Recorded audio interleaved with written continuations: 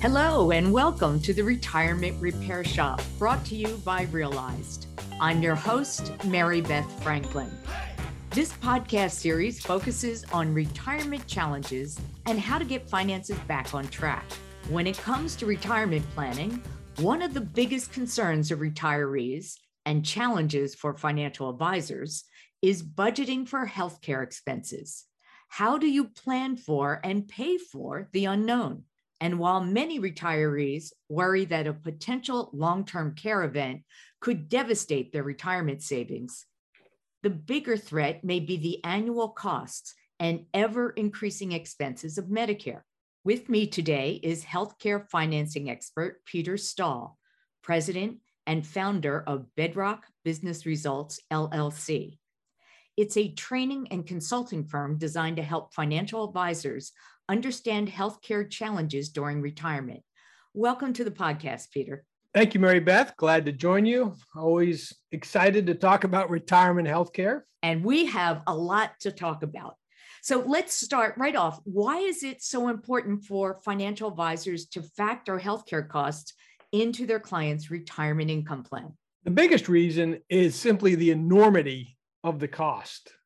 When you look at helping out clients on the retirement income phase of life, you have to factor in their largest expenditures. I mean, you might not get involved with the decision of whether to drink a Cabernet or a Merlot, right? But when you look at issues such as taxes or healthcare expenditures, the largest ones, then it's going to have an impact on their retirement income plan. So I would say the enormity of the cost is a piece of it. The way you pay those costs, as you know, as a Social Security expert, that Medicare costs, some of them come right out of your Social Security benefit. So that's a very tangible impact on someone's retirement income. And I guess the last thing I would say is a lot of the planning that needs to go on to prepare for this needs to take place when you're in your 50s and your early 60s. And so that's the role of the planner, right? They want to get after these concepts early and help people understand them and address them so that we're not doing it last minute. I think that's such an excellent point, that even though Medicare enrollment begins usually at 65, the planning for those costs should start a lot sooner. But let's start with some of the Medicare basics, because a lot of advisors will simply say, hey, I'm no healthcare expert, I handle investments. But financial planning is moving towards a more holistic structure, particularly in the retirement income distribution end of things. So what do you think advisors need to know about Medicare? And should they help their clients make those initial Medicare enrollment decisions? Well, I would say they absolutely should. I think what they need to understand, what we need to realize in the financial advisor world, is that Medicare is mandatory. So if you play that out, it impacts your most affluent to your least affluent household in your practice. That's such an incredible statement you made. Most people would not realize that Medicare is mandatory. Take us through that steps. What does that statement mean? Well, it means there's no private health insurance marketplace for people in their retired years. So whether in part or in full, if you want health insurance in retirement, then your core coverage is going to come from Medicare. And so I talk to financial advisors and their clients all the time, and it usually starts with a call, well, this is my most important client, or this is my wealthiest client, and I really want to help them out with this. And they've recognized that even your best clients cannot come to you and say, hey, let's forget this Medicare stuff. Let's just go ahead and get some good private health insurance.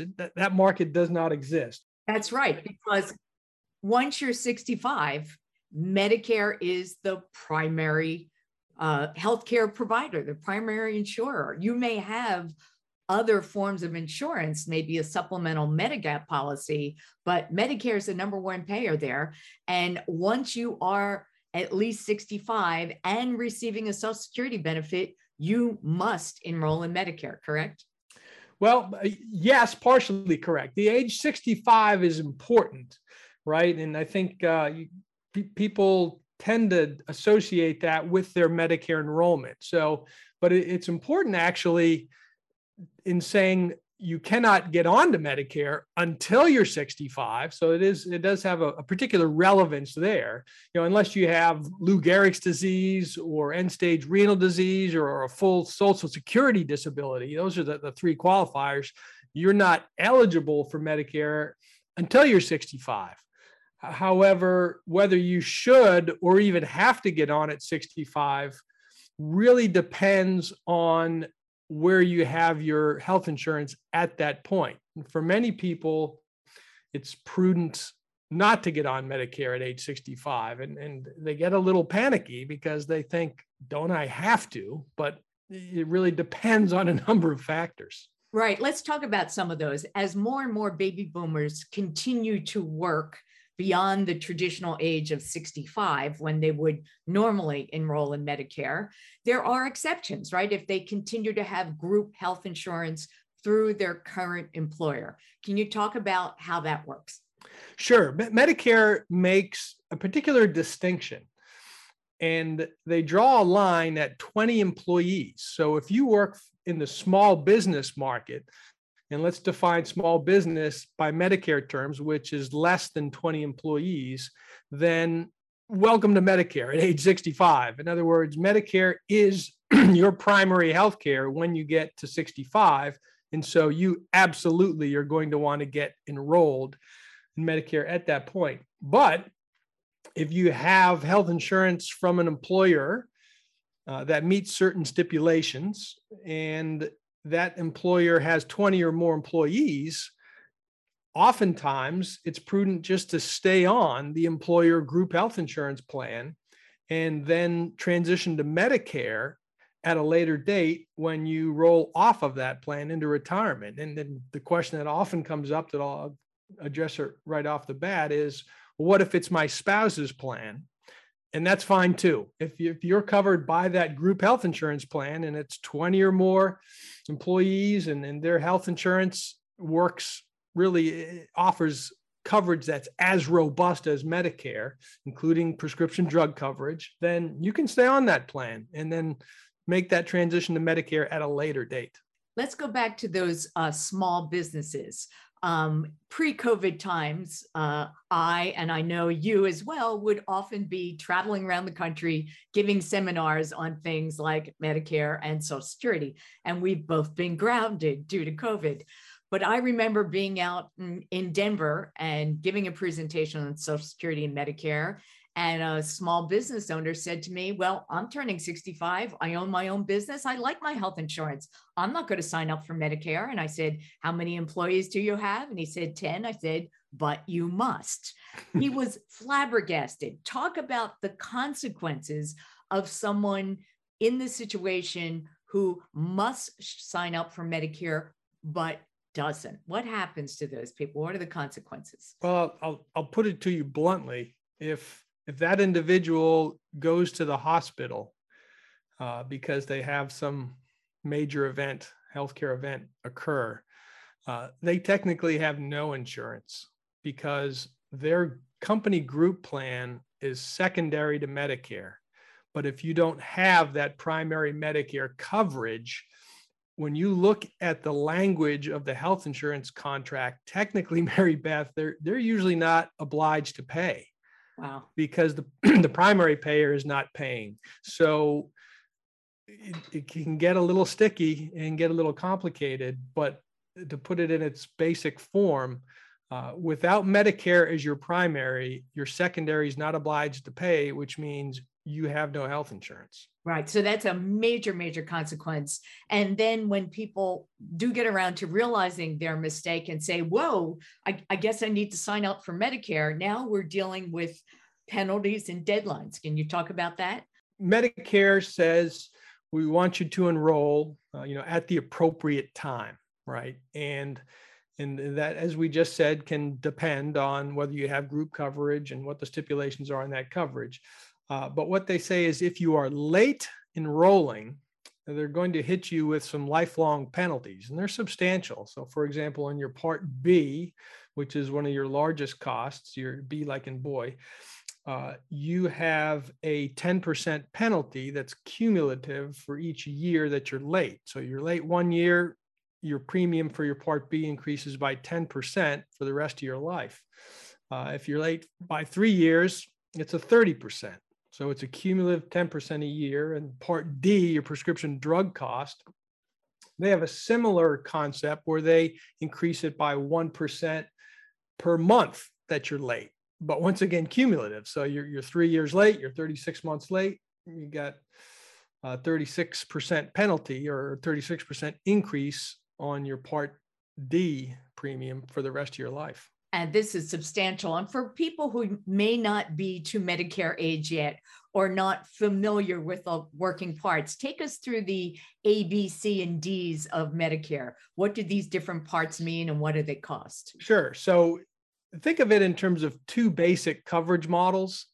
The first model has you enrolling in what's called Original Medicare.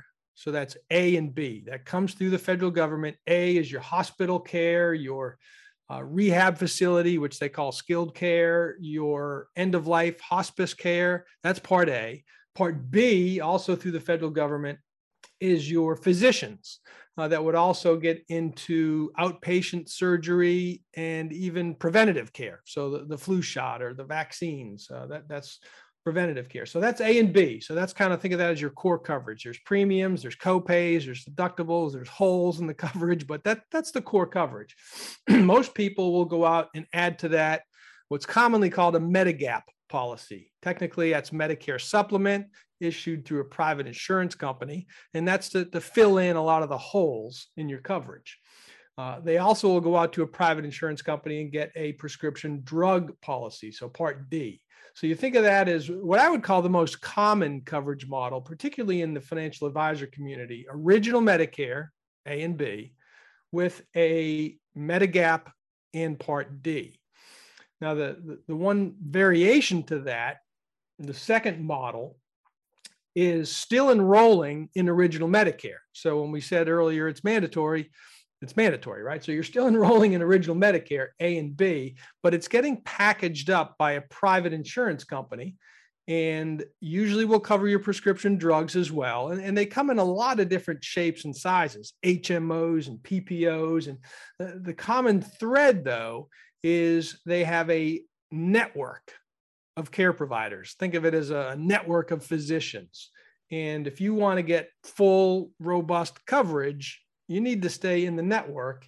And that network is typically geographic. So if you live in Northern Virginia, then that's where your network's going to be located.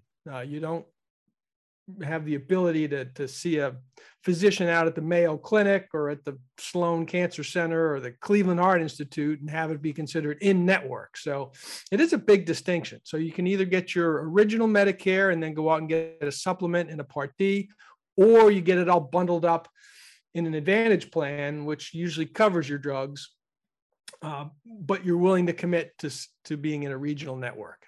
You mentioned something that was quite interesting to me. You talked about the typical advisor client and their Medicare decisions. Now, Medicare Advantage plans, those ones that are so heavily advertised on television and radio during the fall open enrollment season, are always dangling these carrots of you'll get a free gym membership and you'll get vision and dental care that Medicare doesn't give you. And maybe we'll give you an allowance towards hearing aid, all these extras.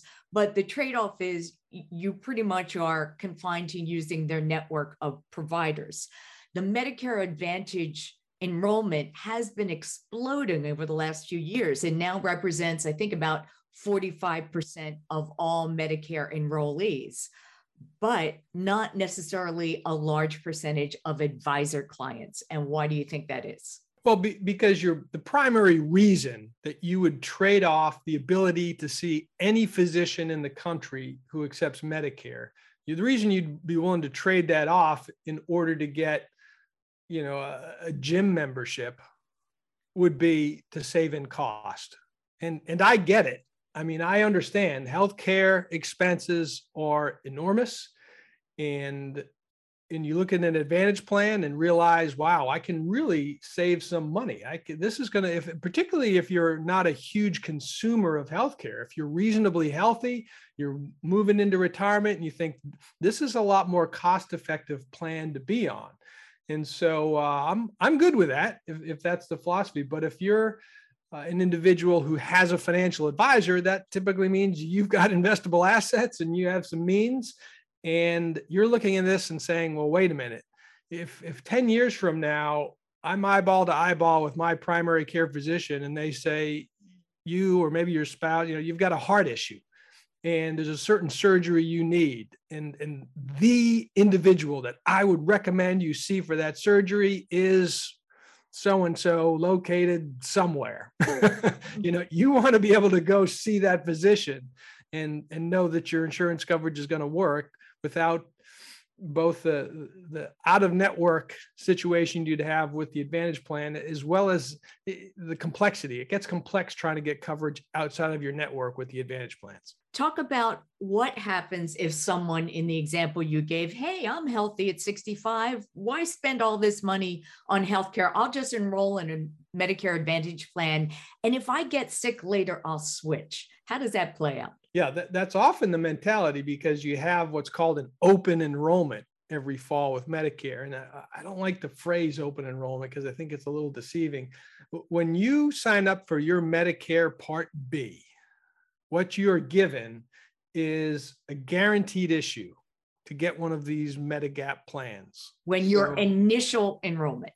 When you enroll in your Medicare Part B, right, when you initially enroll. And so at that point, you're guaranteed to get a Medigap plan. You could have stage 4 cancer and they have to issue you a Medigap policy and it has to be at the same price. So that guarantee goes away, right? So if you don't choose to get your Medigap at that moment in time, that period of time, later on, the insurance companies are under no obligation to offer you a Medigap plan. So if you have a major illness, or a minor illness, they can deny coverage, they can increase rates, introduce waiting periods. There's a lot of different technicalities you can get into, but I guess the short answer is you only get one free look at that Medigap policy, and that's when you have your initial enrollment in Part B. Now, there's a few states where they're in our country that are a little more liberal in their provisions, allowing switches. But generally speaking, most of us really need to make that decision at initial enrollment. Realize strives to put you in control of managing your investment property wealth. Their goal is to help bridge the gap between investment property ownership and sophisticated wealth management, helping you meet your income needs in retirement and pursue your investment goals across generations. Using the principles of investment property wealth management, Realize transforms individual investment properties into diversified real estate portfolios, customized based on income needs approaching retirement, risk appetite, and investment goals. By evaluating your current investment assets and determining what your long-term strategy is for wealth management, their team of advisors can create a unique investment plan for you or your clients. Visit them at www.realize1031.com/repair shop to learn more about Realized and the tools they use to help their clients overcome retirement income challenges. Well, let's talk about some costs in Medicare, which, as you pointed out, can be surprisingly high for new retirees. Now, the basic monthly Part B premium for those doctor's fees and outpatient services increased by a record dollar amount this year by about $21 a month to $170.10 per month for most Medicare enrollees. But there was a surprise announcement just as we're recording this program in early January, that the Center for Medicare and Medicaid Services is actually considering for the first time, maybe rolling back that record increase in premiums. Have you heard about that? Do you have any thoughts about it? I have heard about it. And yes, I have thoughts. You have to realize Medicare Part B, the way contractually it works is the government has to come up with the forecasted cost, the actuarial cost of delivering the Medicare Part B program. And then part of that cost gets paid for by a premium, Medicare Part B premium. And so really what you have happening is there's been some pushback on what you correctly described as one of the largest price increases, over 14% price increase in your Part B. So there's been pushback on that. And one of the factors that Medicare has to look at are some of the prescription drugs, and there's a lot of chatter about the new Alzheimer's medicine that's out there and how expensive it is. And so CMS is reconsidering, at least that's the headline. They're reconsidering, did they forecast this correctly, or should they lower the cost that they've put out into the market? Now, that's the headline right now. I can tell you, Mary Beth, a few years back, when the initial number came out that shows how much Medicare costs, the price increase should have been 52%, 52. I remember that. Yes. Yeah. Yes. And there was some, what I would describe as political smoke and mirrors accounting that went on by our US government. And the price was reduced from 52, the price increase from 52 down to 16-ish%. And there was some discussion from there. So anyway, we've been through this before, I guess is my point. And we'll kind of have to wait and see, do they really lower the cost or not? But the reality is Medicare is on the road to financial insolvency. So, not dealing with these price increases is really just kicking the can down the road. Right. And on that note, everyone tends to focus on the Social Security long-term financing goal. When will the trust fund run dry? And we're looking sometime in 2034 or thereabout. Medicare's trust fund is due to run out in the next couple of years. It's really on the brink. And I don't hear any chatter on Capitol Hill about how they're going to fix this. But we're not going to solve that problem today. Let's focus on the Medicare premium. We just talked about this increase to $170.10 per month for most Medicare enrollees, but higher income retirees pay more.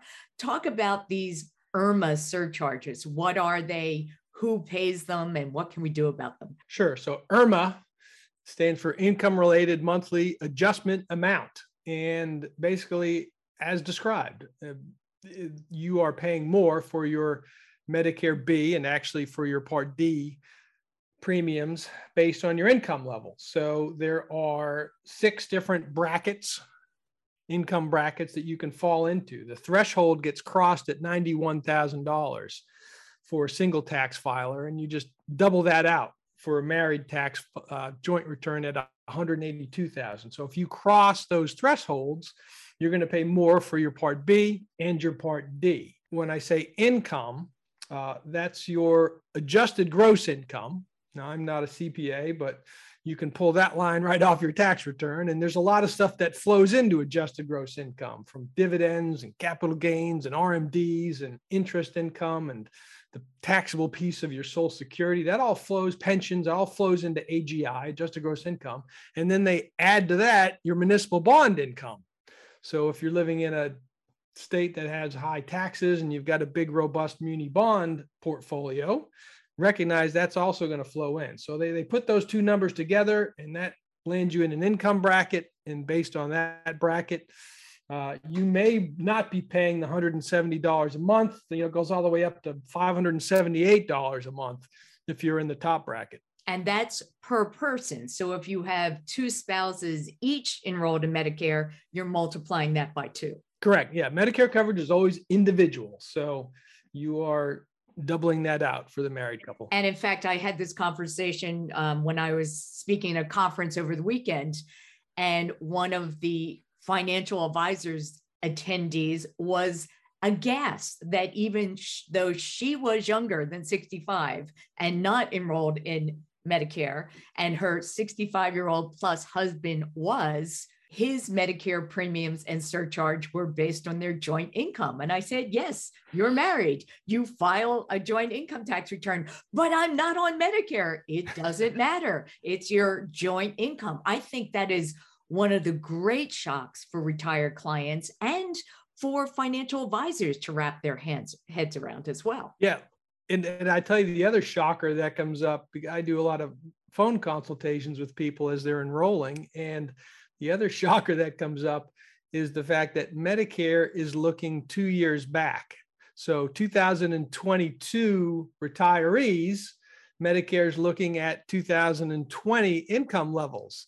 And so at first there's kind of a pregnant pause in the conversation. And then they usually say, well, wait a minute. That was the peak of my career. That was one of the highest incomes I ever had. It was right before I'm stepping out into retirement. And that's actually where you can deliver some good news, as I know you're well aware, that the default is to look 2 years back. But if you've had what Medicare considers to be a life-changing event, and there's a specific list of those, you can instruct Medicare to look at your current income. And as a retiree, that current income may be substantially lower. And you could be talking thousands of dollars per individual in Medicare savings those first couple of years. Talk through the steps. How do you usually every November around Thanksgiving, people who are affected by these IRMAA surcharges get a letter from Social Security that basically says, hey, good news, you made too much money. We're going to charge you more for Medicare next year. But right on that IRMAA notification letter are specific instructions about how you can appeal those IRMAA surcharges under specific life-changing events. Talk a little bit more how you go through that process. Yeah, so there's a form called SSA, which stands for Social Security Administration -44. And on that form, you'll see the different life-changing events listed. The most common ones would be what they call a work stoppage or a partial work stoppage. So let's call that retirement or even partial retirement. And you can fill out that form, bring it into Social Security, and document your current income. They'll even ask you for next year's income as well, recognizing that if you've retired and your income's lower now, it might be lower again next year too. So you document this year's income, or I should say estimate this year's income as well as next year's income. And then they will base your Medicare premium on that estimated income. Now, you do have to follow up later with the actual tax returns and documentation to verify the income. It's a pretty straightforward process that a retiree can utilize. Right. And some of those other legitimate life-changing events for the basis of an appeal would be, I was widowed, I got married, I got divorced, some of those life-changing events. But what happens if, hey, I sold the vacation home, made a big profit, or I converted some of my traditional IRA to a Roth IRA, and that conversion amount was taxable? Am I out of luck? You are out of luck in terms of capital gains are not a life-changing event in Medicare's eyes. RMDs are not life-changing events. So those type of situations, you cannot use the form. But what I tell you is you're only out of luck for a short period of time, because each year Medicare looks 2 years back. So if you get clobbered in 2020, let's just pick a year, on some capital gains or the sale of a business or whatever it might be, yes, that will put you into high Medicare premiums in 2022, but in 2023, they'll go back and look 2 years prior to 2021. And if your income has dropped at that point, Medicare premiums will be adjusted accordingly. One point I think we should emphasize on these income tiers that trigger the various surcharge, they are what are called cliff brackets. In other words, you go $1 over into the next tier and you may get slammed with another $50 or $100 a month. So I always tell financial advisors when guiding their clients at tax time, yes, it's important to look at income tax brackets, but wow, you really want to be aware of those Medicare IRMAA surcharge brackets as well. They can be even more damaging. I remember one financial advisor who retired and was not well versed in this and did her own taxes using tax software. And to her chagrin, found out later that she was $5 over into the next IRMA tier, and it cost her $600 in Medicare premiums 2 years later. Right. So, whether it's income taxes, whether it's the IRMA brackets, whether it's the taxation of your Social Security benefit. I do a presentation called Caution Low Level Bridge Ahead. And it kind of makes the parallel that going through retirement is kind of partly looking out for these bridges, these tax bridges, and making sure that you can slide under them as often as you legitimately can. Because to your point with the Medicare, just a couple of dollars over and you get crushed. Let's talk about some strategies maybe to reduce those surcharges in the future. I know you are a huge fan of health savings accounts. Review for us why they're so good and what's one problem when you sign up for Medicare when it comes to HSAs. Sure. With the HSA, I am a big fan of the HSAs. And really, it's about building some sources of tax-free retirement income for retirement. So the HSA is one of the ways to do that. I think, the Roth is the other obvious one. So I'm just a huge proponent of having our clients walk into retirement with at least one bucket, if not two buckets of tax-free wealth, tax-free income, so that they can really manage some of these situations that we just described. The HSA specifically, the health savings account specifically, it's only available if you have HSA compatible insurance, but that's an increasingly large percentage of our country, the third to 40% by some counts. And so people have these health savings accounts, and I'm a big advocate of not spending a nickel out of your health savings account. So it kind of turns the traditional thought on these on its head, where people put the money in the front door and it goes out the back door in the same calendar year, where they use it to pay for qualified medical expenses because it comes out tax-free in that situation. But my battle cry, the drum I've been beating for the last 10 years has been to get that HSA invested for retirement. Everything goes in pre-tax, pre-federal, pre-state in most states, pre-FICA. It'll grow tax-free in the investment portfolio, and then you can take it out in retirement, income tax-free for any qualified healthcare expenditures, including your Medicare premiums. So the analogy, sometimes, Mary Beth, you have to bring it to life a little bit.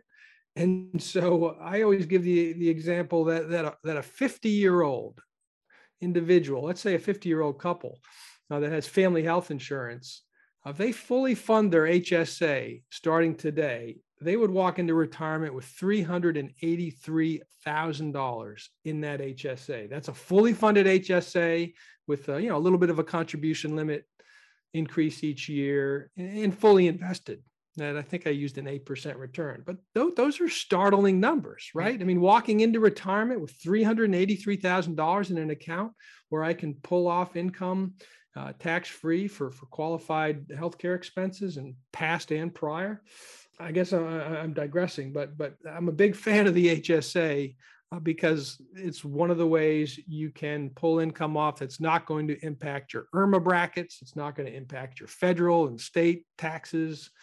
You mentioned, and I love this example you've given in the past of you can spend the HSA funds tax-free on qualified medical expenses, including past expenses. Tell us how that works. If I've saved my medical receipts throughout the years that I paid for out of pocket, and now I'm getting to the point I'm taking distributions from my HSA, how do I match those up with past expenses? If I have a medical expense this week, let's say it's something that's not covered by my health insurance, some major dental work. And so I'm going to pay $2,000 to my dentist. Now I have a choice. Do I want to take it out of my HSA? To which I would say, absolutely not. My HSA is invested. It's for retirement when my health expenses will be greatest, most likely. So I wouldn't touch the HSA. So I pay from the emergency fund, right? I pay that $2,000 to the dentist from the emergency fund.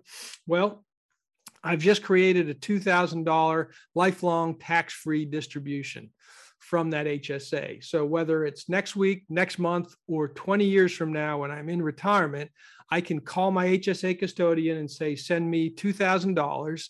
And they'll ask, is this a qualified medical expense distribution? And I'll say, yes, it is. And they'll say, have a great day. Here's your $2,000.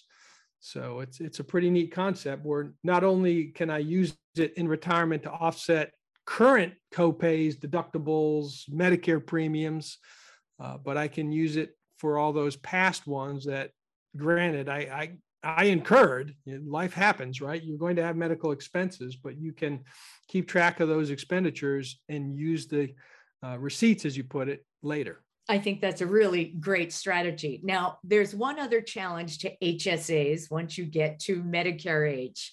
What happens if you have an HSA that you have been contributing to, and now you enroll in Medicare? Once you are enrolled in Medicare, you are no longer eligible to contribute to an HSA. So you need to stop contributing to the HSA once you're Medicare enrolled. Now, you can still own an HSA. You can take money out of that HSA for all the reasons we just discussed, but you no longer can contribute to the HSA. And I always put one footnote on that because it's a common scenario. Your spouse's eligibility for Medicare does not make you HSA ineligible. So in other words, even though your spouse still is enrolled in Medicare, you can still be eligible to contribute to the HSA. Well, that's a great distinction. There's also the scenario we mentioned earlier when people continue to work beyond age 65 and they have group health insurance through their employer and they delay enrolling in Medicare. Once they do enroll, when their group health insurance ends, there's this tricky little 6-month look back period. And if they had been funding an HSA, they basically have to unfund it, take the money out for the prior 6 months. Otherwise, there's a tax penalty, right? Yeah. So Medicare enrollment can be retroactive. It's beyond the scope of this conversation to discuss all the scenarios of exactly which month your Medicare coverage is going to start. But keep in mind, it can be retroactive. And so you just need to be careful of exactly when you're going to be HSA ineligible. So you do need to really work with your HSA custodian when it comes that time and make sure you stop the contributions at the appropriate time. Well, as you and I mentioned, COVID had grounded both of us from our normal globe-trotting speaking, and you've been doing a lot during that time. Tell us about how you've worked on expanding your expertise into the group health insurance market. I'm trying to make some lemonade out of lemons, I guess you could say, in terms of having a business model really driven by conferences and getting in front of advisors in their offices and at client seminars. We've both been grounded and they're having our webinars, but I've taken the opportunity to really delve into the group health insurance market. So whereas previously my focus was on the retiree coverage, I've really delved into exploring the let's call it small to mid-size employer group health insurance market. So, a dozen employees up to a couple of thousand employees.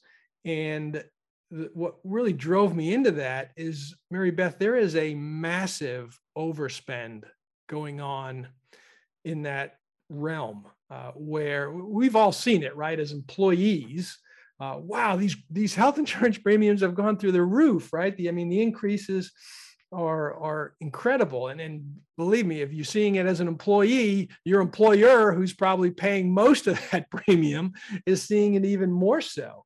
And yet it often doesn't need to be that way. In other words, there are just incredible opportunities for employers to really delve a little deeper into these group health plans that they're providing and get their interests aligned with the employees' interests and with the insurance providers' interests, and really make some massive improvements to their health plans and dramatically lower the cost. So when I started to really see this in action and delve into it, it's a pretty exciting space. It also sounds like a great potential opportunity for financial advisors who want to get into this small business advising market and perhaps either develop an expertise like this or to partner with people like you who have that expertise. And speaking of which, you have some tools available, right? What's the Wealth Watch video library? Yeah, so Wealth Watch is an online resource center. And as you introduced me, my speaking business is Bedrock, and my online resource center is called Wealth Watch. So I guess I'm a little schizophrenic, and actually the group health program that I'm getting involved with is with a group down in your neck of the woods, actually called Incenta. So I have a lot of identities these days. But anyway, the Wealth Watch video series is 12 at this point, 12 educational videos. Yourwealthwatch.com is where they're located. And they go through explaining Medicare, a lot of the stuff we went through on this call, actually, Medicare and Advantage plans and original and what the costs are and what you should expect, and the IRMAA brackets and health savings accounts. Also delves a little bit into long-term care, or what I describe as custodial care, and the particular challenges that we have there, because it's important to note that Medicare does not pay for custodial care. And as critical as this whole conversation is regarding Medicare planning, equally important is making sure you're having conversations with your clients about long-term care and custodial care. So the video series is available at yourwealthwatch.com, and it's free to financial advisors and their clients to look at and explore some of these topics. Well, Peter, I want to thank you for sharing your knowledge about healthcare costs and retirement and some strategies for reducing those costs. And I want to thank our listeners of the Retirement Repair Shop and to our sponsor, Realized, for making this podcast possible. Money, money, money.